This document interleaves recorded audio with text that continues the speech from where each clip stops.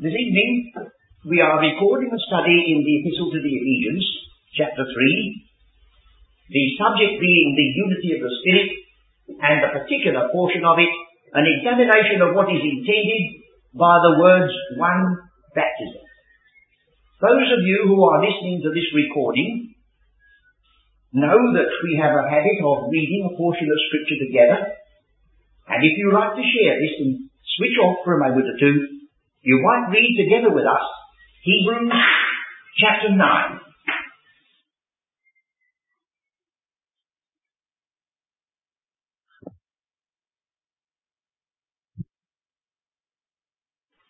We are considering in these meetings on the Thursday evening the teaching of Paul's great epistle to the Ephesians. And before the visit to the United States, we were considering chapters 1, 2 and 3, which contain the great doctrine of this epistle, and many places which are new. We are now picking up chapters 3, 4, 5 and 6, which deal with the corresponding practice. And I discovered in speaking to some friends that there is a tendency among some of God's people to be very, very concerned about chapters 1, 2 and 3, because it speaks about heavenly places and reveals a mystery and speaks about the one body and so on. But they say, well, we needn't bother too much about 4, 5 and 6 because that's only to do with practice. Well, I hope none of us are going to slip into that strange attitude. Only to do with practice. But at long last, if truth is not practical, I should say it ceases to be true. And if God has so arranged this epistle that we have 7 great items of doctrine which fill chapters 1, 2 and 3, and those 7 items of practice in 4, 5 and 6 exactly balance every one of them, I think he's insisting and impressing upon our minds that he is concerned about that. That not only should we be rejoicing that we were chosen in him before the foundation of the world, but we should also remember that the purpose that God had in mind was that we should be holy and without blemish before him in love, which, though we may never reach it ourselves, is what we are destined to be in him. We looked at the word, which is a pivotal word of this epistle, chapter 4, the word worthy. And we found that Paul insisted upon this word worthy in Ephesians 4, in Philippians 1, where it is translated to becoming, only as it becometh, and again worthy in Colossians 1. The 3 great prison epistles contain the emphasis upon the idea of being worthy. And the word axios, which is thus translated, can refer to the beam of a balance, and the whole figure can be set forth by a pair of scales. As the apostle used the word in Romans the 8th chapter, he said, I reckon that the sufferings of this present time are not worthy to be compared with the glory that should be revealed in us. Not worthy to be compared is the translation.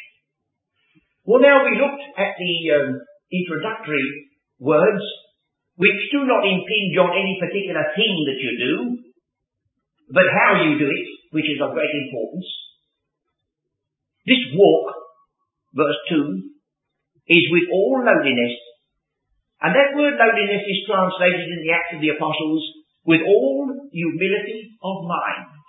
And it perfectly echoes the closing word of this section where it says that the Gentiles walk in the vanity of their mind, verse 17. That's where it begins, that's where it ends. You have the positive and you have the negative.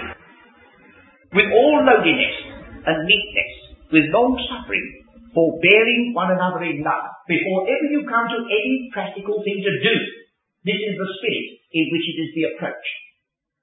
We're going to deal with a rather controversial subject this evening, but so far as I'm concerned, I'm not fighting anybody. It takes 2 to make a quarrel. But it may touch somebody a little bit on the raw. Somebody may not be prepared to admit.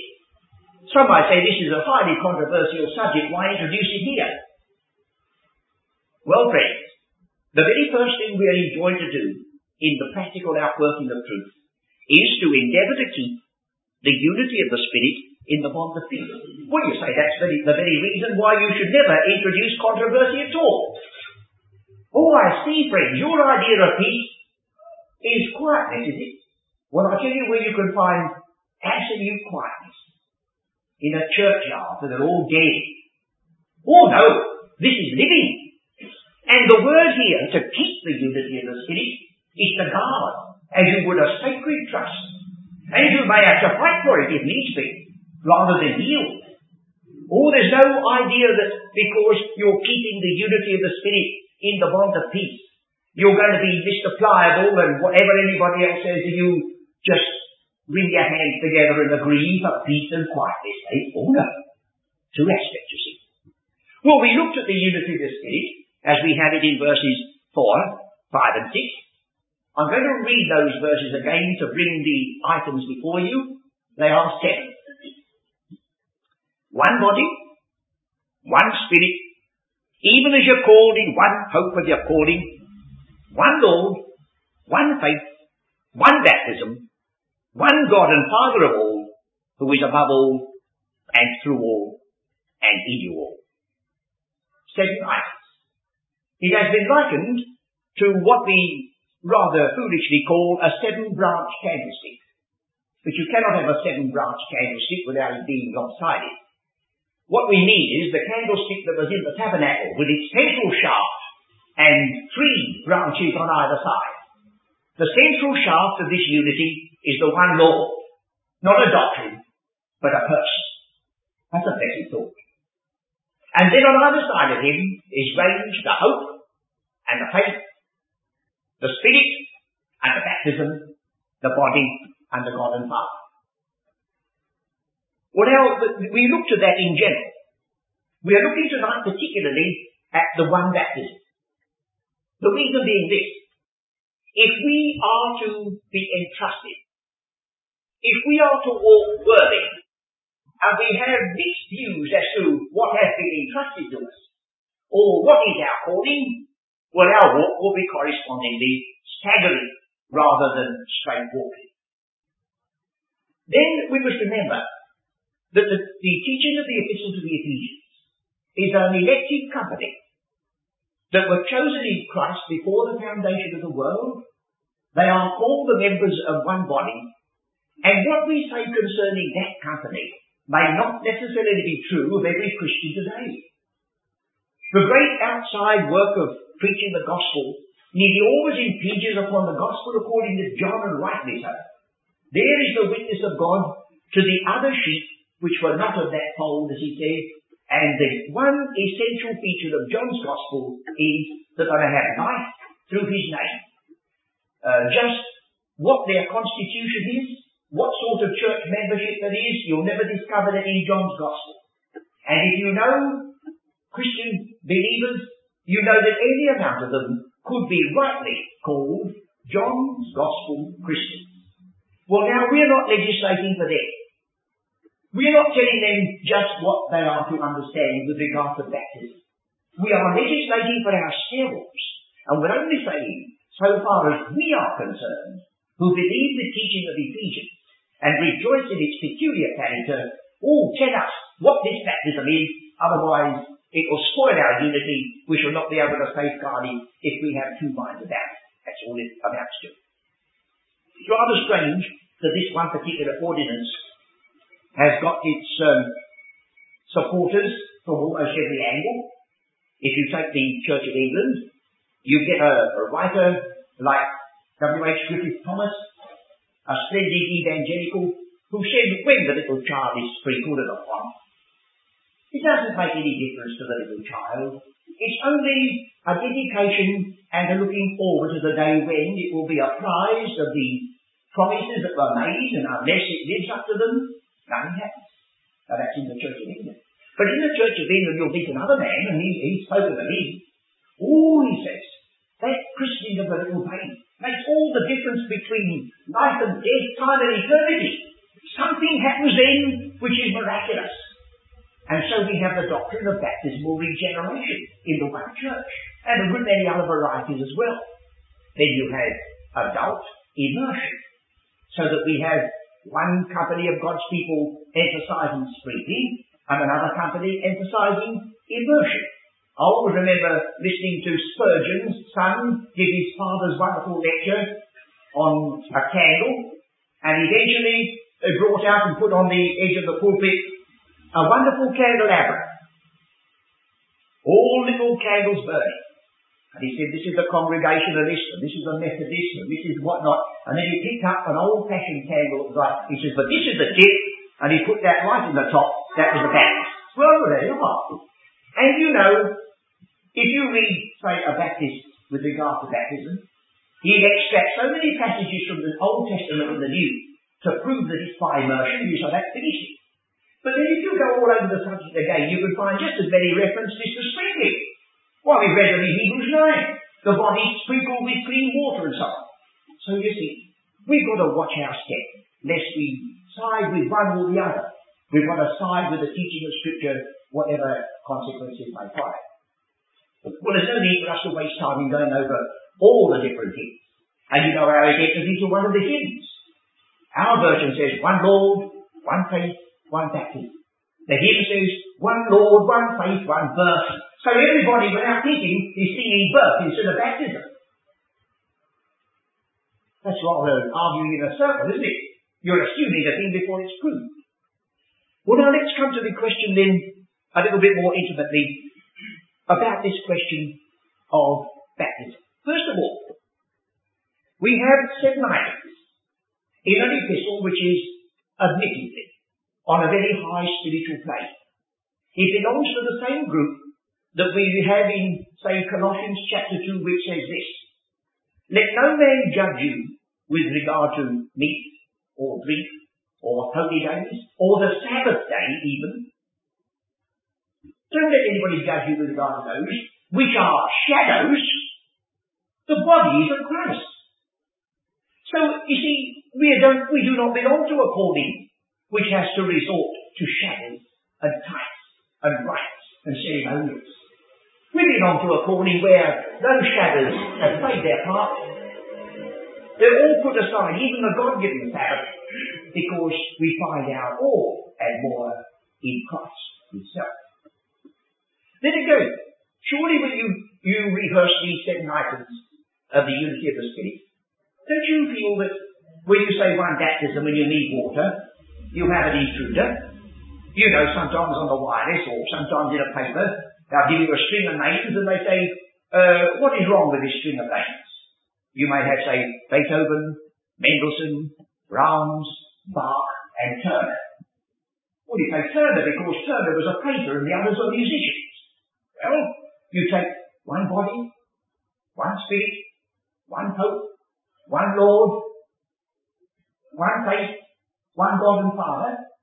They're all on a high spiritual level. Then you go and put one baptism in, and you can only have one.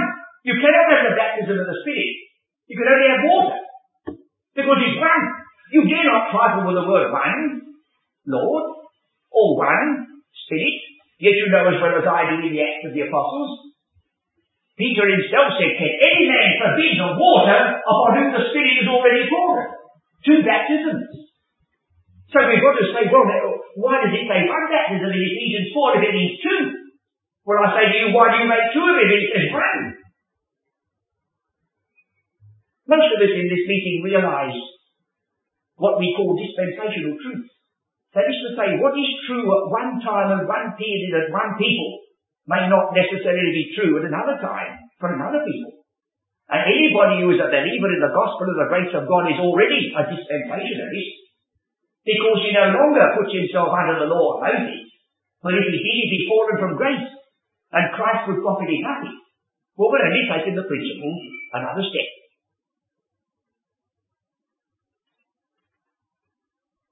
Quite a number have got the idea, by what I read and what I hear, that baptism is essentially a Christian thing. Now that is a pity, because it comes over and over again in the Old Testament, but it's veiled a little bit. And the passage we read just now, Hebrews the 9th chapter, has the word baptism in it, but, unfortunately, I'm not going to try to probe the reasons why things were done, but I know King James had a little hand in suggesting and regulating what words should be used and what words should not be used in the translation of this wonderful version. So when we read in Hebrews 9, in verse 10, which stood only in meats and drinks and divers washings, we just pass by. But if it stood out boldly as it should, divers baptisms, and then are immediately called carnal ordinances, imposed on them until the time of Reformation, you may hesitate. You say, could God at one breath speak of carnal ordinances which he enjoined upon them, and yet at the same time he was enjoining them all upon believers at the same moment? Have we got mixed in somewhere? Is there something that needs rectifying? You know that the testimony of the Gospels is that baptism was accepted long before there was what we would call a Christian church or Christianity. Let us take two references. Mark, the 7th chapter. Here again, we got baptism in view, but not always obvious.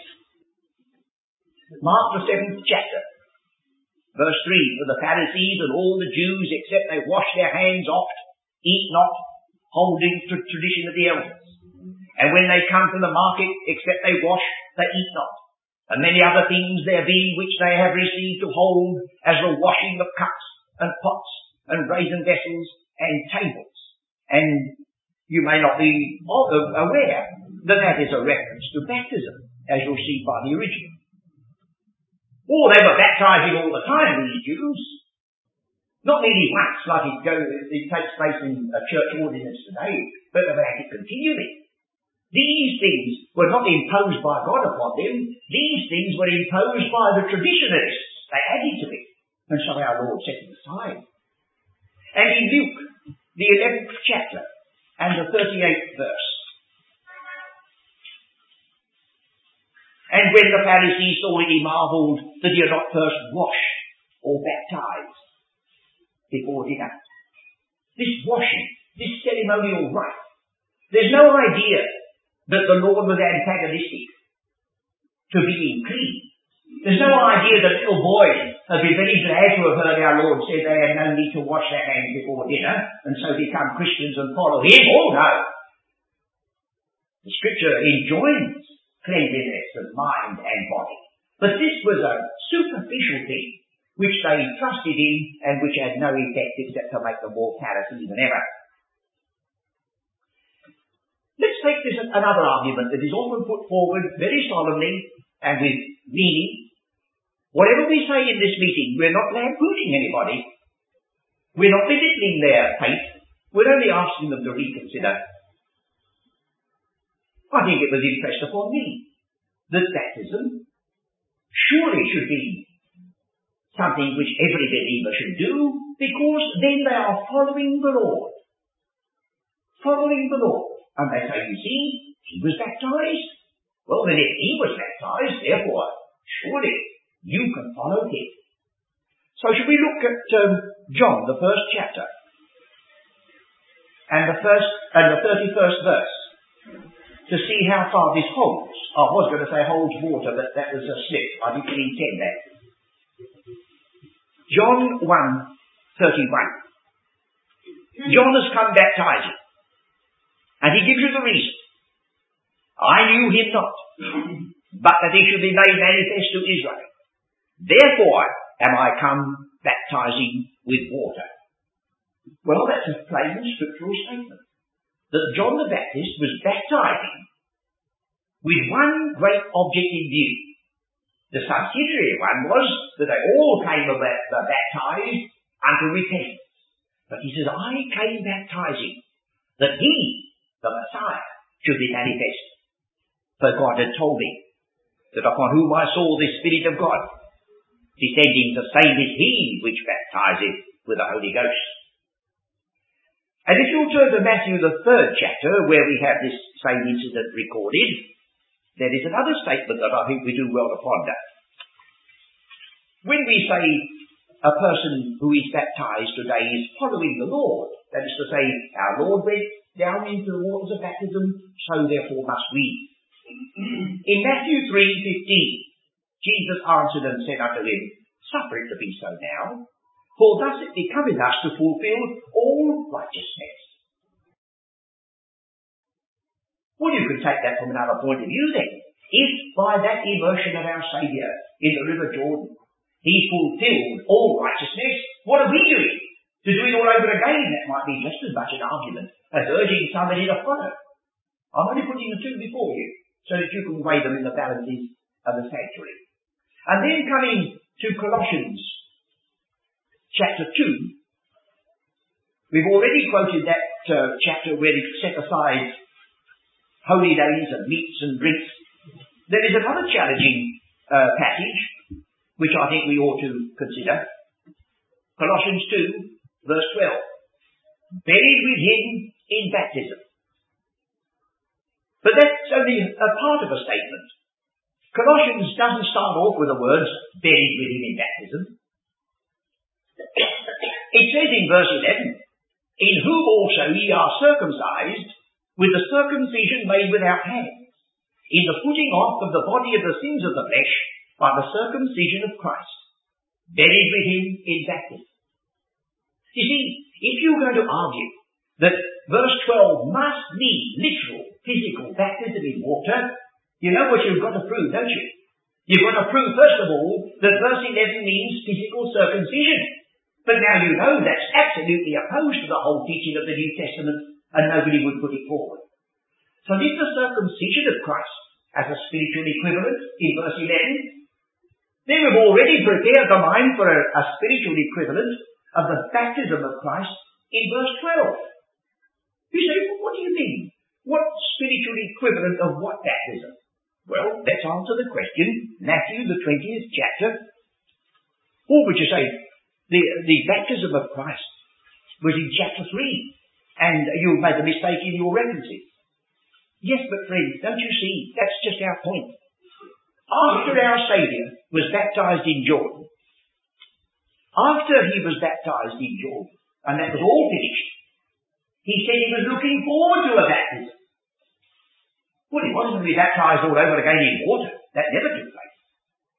He wasn't to be baptized by the Spirit again. That had already taken place. Well, what was in front of him? Matthew 20. Let's look at verse 20 to see the context. Then came to him the mother of Zebedee's children with her sons, worshipping and desiring a certain thing of him. And he said unto her, What wilt thou? She said unto him, Grant that these, my two sons, may sit for one on thy right hand, and the other on thy left, in thy kingdom. She wanted the lot, didn't she? She didn't say, let one of them and let somebody else have a turn. No, my two sons. But Jesus answered and said, Ye know not what ye ask. Are ye able to drink of the cup that I should drink of, and to be baptized with the baptism that I am baptized with? What baptism is this? Not the baptism that's past, a baptism to be endured, or whatever the word we may feel applies to it. And they say unto him, We are able. And he said unto them, Ye shall drink indeed of my cup, and be baptized with the baptism that I am baptized with. But to sit on my right hand and on my left is not mine to give, but it shall be given to them for whom it is prepared of my Father. Well, there's only one answer to the question, what baptism had the Lord in view? It was the baptism of suffering, the baptism of death, the baptism which means life and death to us. So that you see, immediately we got the challenging thought. Have we been thinking about a baptism that's all over and finished? And have we forgotten the baptism that the Lord had in front of him? With which his people could share. As you see, you may be baptized in that. So, that question I leave with you. Now will you turn to another point which may be a little challenging. Galatians chapter 3. Galatians chapter 3. Verse 26. For ye are all the children of God by faith in Christ Jesus. For as many of you as have been baptized into Christ have put on Christ. There is neither Jew nor Greek. There is neither bond nor free. There is neither male nor female, but you're all one in Christ Jesus. Now keep that in mind and turn with me, we'll have to come back to Galatians 3, turn with me for a moment to 1 Corinthians chapter 1. The same Apostle Paul is speaking or writing.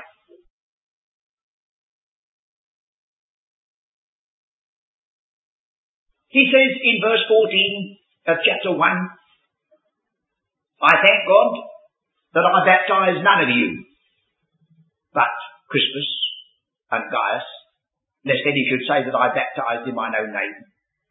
And I baptized also the household of Stephanus. Besides, I know not whether I baptized any other. Rather a casual reference, isn't it? You cannot believe that any church that believes baptism to be water baptism, to be an ordinance of God, would stand up and say, well, friends, we've had a few baptisms this last year, but we've kept no record of them. You couldn't do it, could you? Could the Apostle cavalier say this? For Christ sent me not to baptize, if he was referring to Galatians 3. Could he say, Christ sent me not to baptize, when he said, for as many of you as have been baptized into Christ have put on Christ? Christ sent me not to do that. Well, this is the essence of his teaching. To put on Christ. To be found in him. You're all one in Christ Jesus. You see, if you're logical people, you know you're facing two different subjects with one name given to them. In one epistle he says, I wasn't sent to baptize. And the other, he brings this right into focus and says, that's the glory of this calling. In this company, there's neither Jew nor Greek, bond nor free, male or female, you're all one in Christ. And if you could believe that the same apostle could glory in that baptism in Galatians 3, and then a few months afterwards tell you Christ sent him not to baptize at all, or just as he says, didn't really matter much, he cannot possibly be referring to one of the same thing. But if ever there was a man who was a true logician, it was the Apostle Paul, who you can find by reading his mighty epistles. Could we believe that he said, I'm going to prevent a good many of you from entering into this blessing. I'm going to do something which will prevent you from having this glorious union one in Christ. I'm going to stop you from having the cleansing which this brings. I'm going to argue with you that you do not confess him in baptism. If that's so, this is what this apostle practically says. If that is so, it says, Christ sent me not to do those things. You know, the apostle Peter could never have said the words, Christ sent me not to baptize. You've only got to read his commission. So consequently, we've got to face the fact that these words are used differently in different contexts. Supposing we look now at Mark, the 16th chapter. We will not go into the controversial aspect of this. We've got enough controversy this evening to last us, I think, as to what manuscripts include these words and what manuscripts leave them out, because if we went into it, we should have to confess, we're only repeating like parrots the findings of others. There's nobody here, I believe, I hope I'm not misrepresenting anyone, who are authorities on the ancient versions.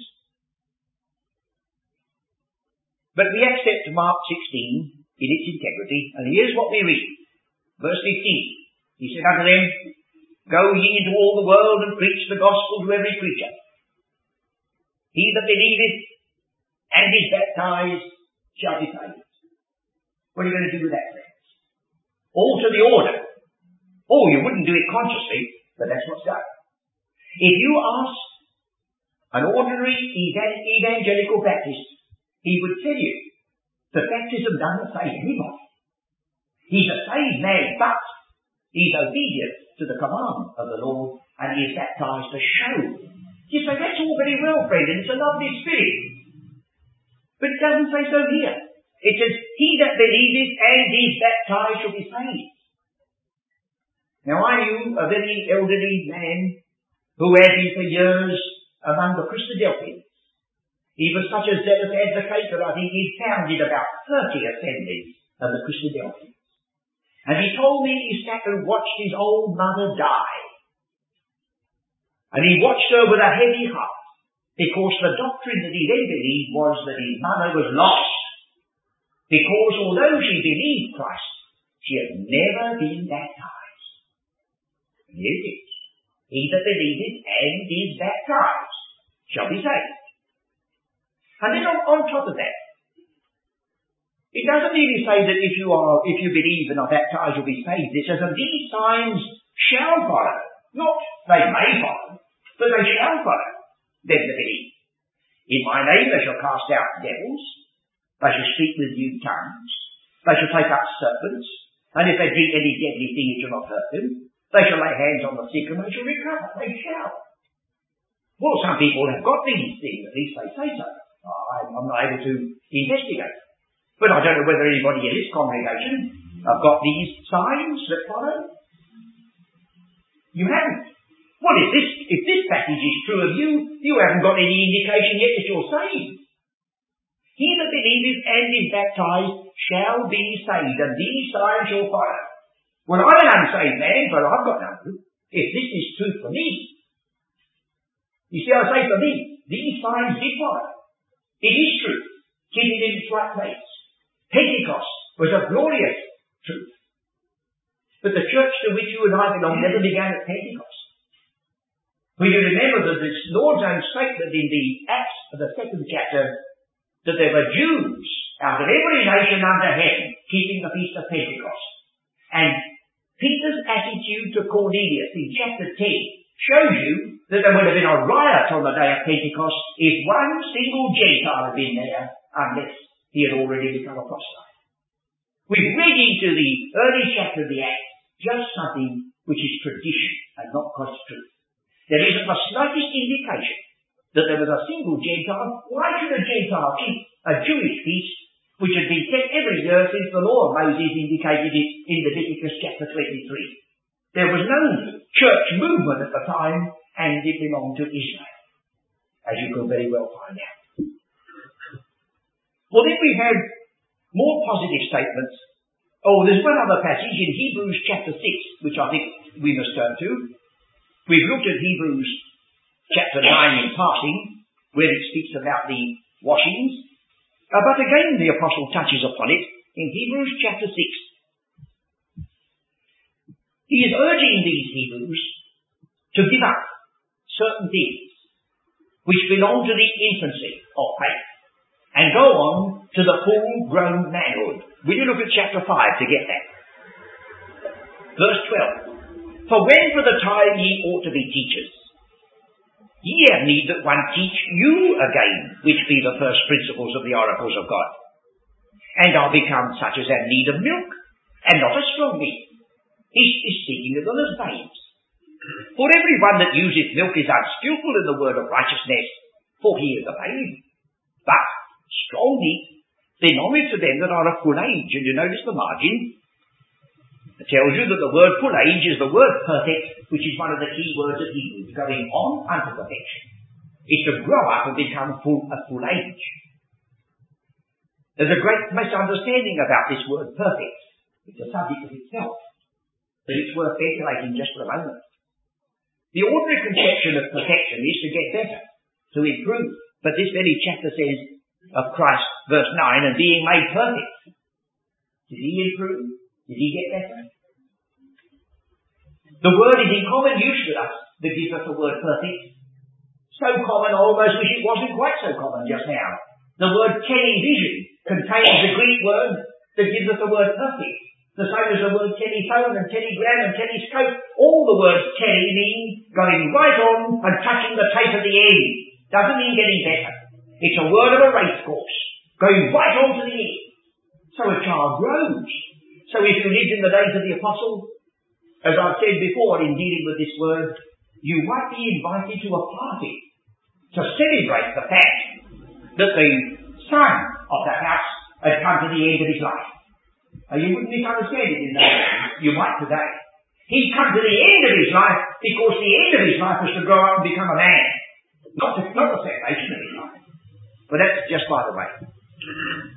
Those who are perfect, adult, full grown, those by reason of use have their senses exercised to discern both good and evil. Therefore, here comes the consequence. Leaving. Now our version says, leaving the principles of the doctrine of Christ. If I were a modernist, that would be a lovely text, wouldn't it? Dearly beloved brethren, here we have an exhortation in the very word of God to leave the principles of the doctrine of Christ. And we'll play old Harry with them then as a consequence of this verse. You know full well that cannot be the teaching. But the margin puts you on the right track. Therefore, leaving the word of the beginning of Christ, let us go on unto perfection, which is the word end or goal. They did baptize in water. John did. They did baptize in water. Peter did. They did baptize in water. Paul did. But now we're coming to see the many things that they did were what a child would do. But you don't expect a full-grown man to do what a child does. And that's where we are. The Epistle to the Ephesians says that the church, which is there in view, is a perfect man. A perfect man. And the Apostle has given us an argument. When I was a child, I acted like a child. But when I became a man, I put away childish things. So strictly speaking, it may be that many a person who has been following the ceremonial or the ritual or the ordinance, whichever word you may choose, of baptism in water, is manifesting that they are children as contrasted with full-grown believers. We're not against children. We would encourage them. But you know what a tragedy it is in a life and a family if the child never grows up. Well, that may be where trouble. For the Apostle said, for the time being, you ought to be teaching others. Well, you say, what's this got to do with baptism? Oh, I'm sorry, I haven't got that, have I? Let us go on unto perfection, not laying again the foundation of repentance from dead works and faith toward God, of the doctrine of baptisms. Now, notice it says leaving. You might say, we're not going to leave faith toward God. Yes, there's a reason. Because the emphasis upon God has to be corrected. I can hear people to this very day when they're preaching, and especially over the wireless, they're urging men to believe God. And I almost feel I could speak through the wireless and say, oh friend, when are you going to tell men they cannot believe God if they neglect the one mediator between God and men, the man Christ Jesus? You believe God said Christ, believe also in me. So we're not setting aside faith in God. We're making it possible when we say, oh no, Jewish believers, said Paul, Hebrew believers, you believe God long enough and you know where it led you. If you reject the one way, you'll never believe God in the ultimate sense. So we're not dispensing with that. And the doctrine of baptism, he says, you've had baptisms enough. In Hebrews 9 he said there were carnal ordinances imposed upon you. Oh, he says, put no more trust in them. And think of all the dippings and sprinklings that go on with regard to sanctification, sprinkling with this, sprinkling with that, washing clothes. Oh, he said, it's done. Every item of that has been fulfilled. We had in Christ the reality of which all that was shadow and type and symbol.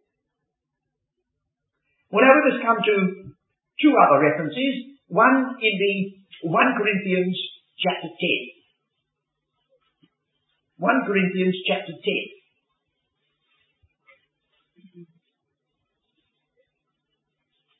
It's very remarkable that even though you read a very serious treatise on baptism, you'll discover that any amount of the writers appear as though they've never read 1 Corinthians chapter 10, verse 1. They refer to the tabernacle ordinances. They refer to almost every reference, but somehow or the other this one gets left on one side. 1 Corinthians 10:1. Moreover, brethren, I would not that you should be ignorant that all our fathers were under the cloud, and all passed through the sea, and were all baptized into Moses in the cloud and in the sea. That's the first baptism of its kind in Scripture. And you notice, they were baptized into Moses. The whole nation had come out as a redeemed people, and at that moment, crossing the Red Sea, they were consolidated and baptized into Moses, a faint shadow of what was yet to come when the believer who comes out under the deliverance of the greater Passover shall be not baptized into Moses, but baptized into Christ. But here's the point, and I think we must look at the Scriptures to see it for ourselves. Psalm 106, verse 9. There are quite a number of references to the crossing of the Red Sea. I'll give you these as specimens.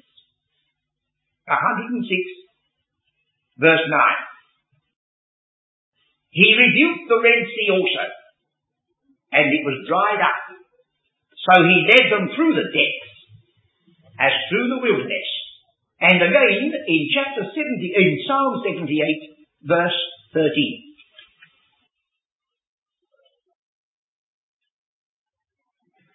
He divided the sea and caused them to pass through. He made the waters to stand as a heap. And all the references, you'll find many others referring to the crossing of the Red Sea. The one thing it insists upon is that they weren't touched with a drop of water. The first baptism, the first great typical baptism in the whole of these Scriptures stresses the fact that they crossed over like men cross dry shod and dry land. I wonder why. Oh, you say, I can see the reason why that's never quoted then. Because to go into it rather intimately would rather raise objections, wouldn't it? But don't you see, friends? Here was something that took place before Mount Sinai. Then after Mount Sinai, then there were imposed upon them ordinances and ceremonials and precepts and so on, that otherwise they would never have had put upon them. And they were imposed upon them until the time of Reformation, then their work was done and the way was clear. Now, we're not baptized into Moses, but we're baptized into Christ. How are we baptized into Christ? Well, you say, by being baptized in water. But it doesn't follow. Because when I come to my unity of the Spirit, I have the two arms. On that side, one Spirit. On that side, one baptism. And I'm limited to one baptism. I'm limited. I dare not introduce a duality in that or any other one of these items. So if I've got to choose, when I'm in a spiritual atmosphere like Ephesians, when it's balanced with one baptism, if I've got to choose, I cannot help myself. I cannot say I'll only have water baptism, never know the baptism of the Spirit. For the baptism of the Spirit is that which unites me with the crucified, buried, risen, and ascended Christ. Even Galatians beforehand has said that. So you see, if we're going to keep the unity of the Spirit in the bond of peace which has been made, we may have an awful row over it sometimes. Simply because people will endeavour to intrude into our unity that which may belong to their calling. I'm not telling them what to do. I'm not out to try to put the whole Christian world right. I'm not like Hamlet who said, the world is out of joint all cursed spite, that ever I was born to put it right. No wonder he anywhere bad. Oh no, we're here to put ourselves right. And we're here ought to be able to give an answer to every man that questions us. And we say, you see, we've come to a point in the bottom of this chart, you see a very little strip. The green patch at this side is water only. That's John the Baptist. He baptized in water, but he's no more. But he said one was coming who was baptized in Spirit. Then during the Acts of the Apostles, they had both water and Spirit. And in most cases, the baptism of the Spirit was manifested and accompanied by signs and miracles. And then we come right over into the present dispensation of the mystery, which is a parenthesis during Israel's blindness. And there is no water. It's just baptism of Spirit, uniting us with Christ making us one with him.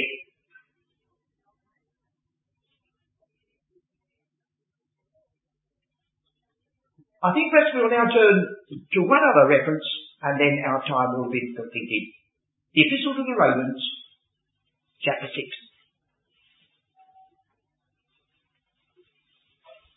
The Epistle to the Romans, chapter 6.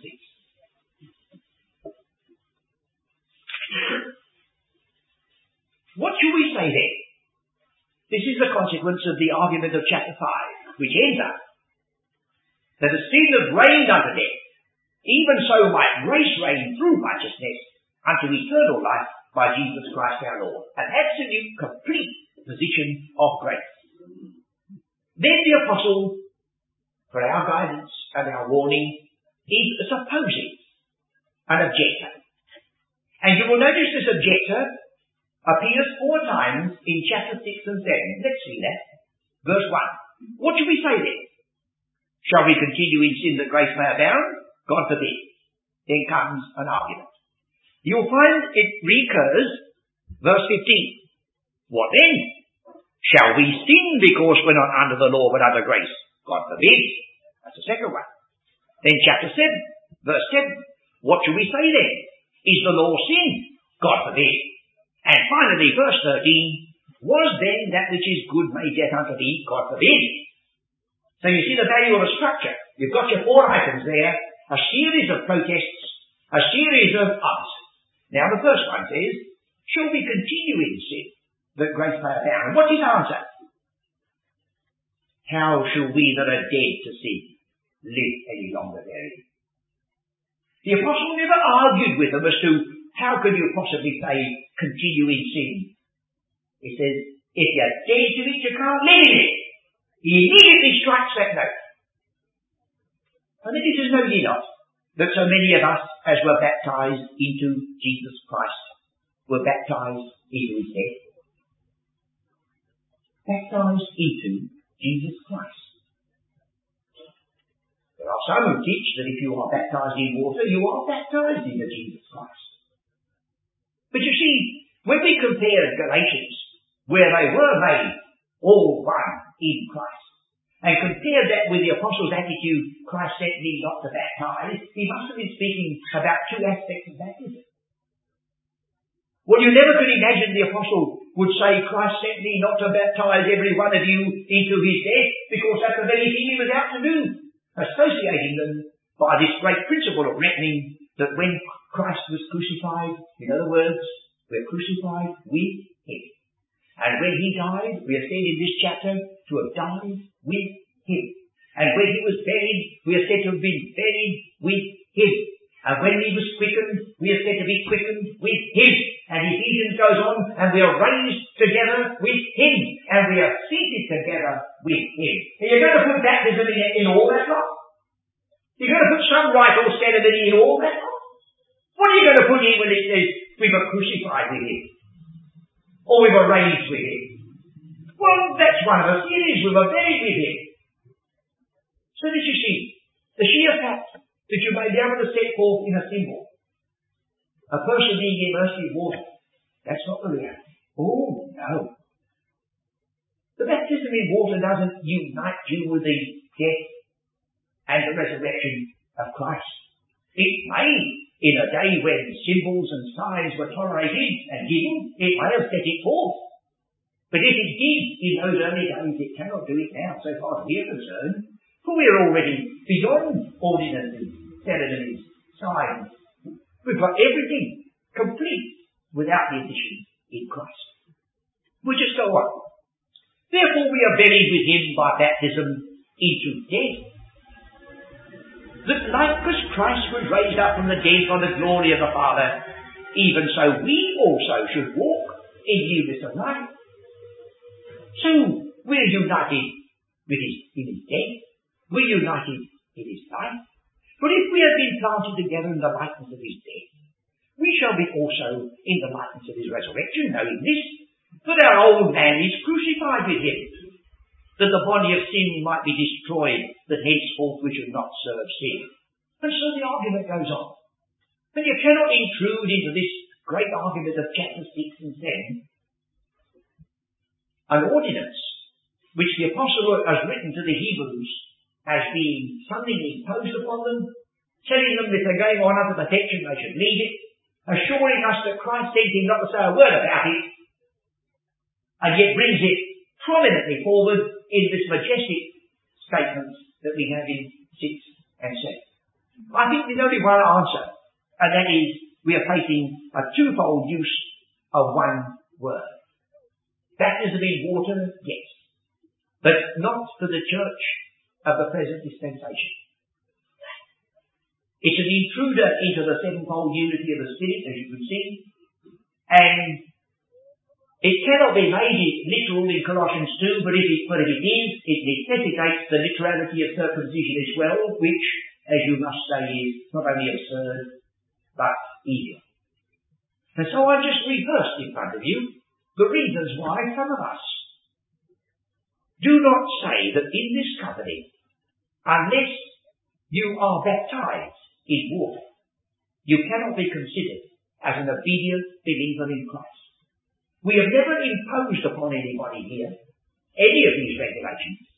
If a person comes to me and says, well, I feel that I'm not obedient to the law, I should say to him, well, my conscience and my reading of Scripture set me free so far as that is concerned. And I should be contrary to my calling if I submitted to that ordinance. But if you honestly feel that, I can only say you must follow the dictates of your conscience. We don't ask you, and we don't enjoin it upon you. But I'm asking you this evening to consider that if we're going to be those who shall trust, who shall guard this sacred trust, which includes one baptism, or let us think more than once before we maintain that one baptism can only be a baptism in water, when there are so many things which you gather from the Scriptures which point in the very opposite direction. Now, we may perhaps have a certain amount of give and take with one another with regard to this subject. But next Thursday, we've got another subject in this unity of the Spirit. And here I honestly believe we have no opportunity of give and take. You say, what is that? The one Lord.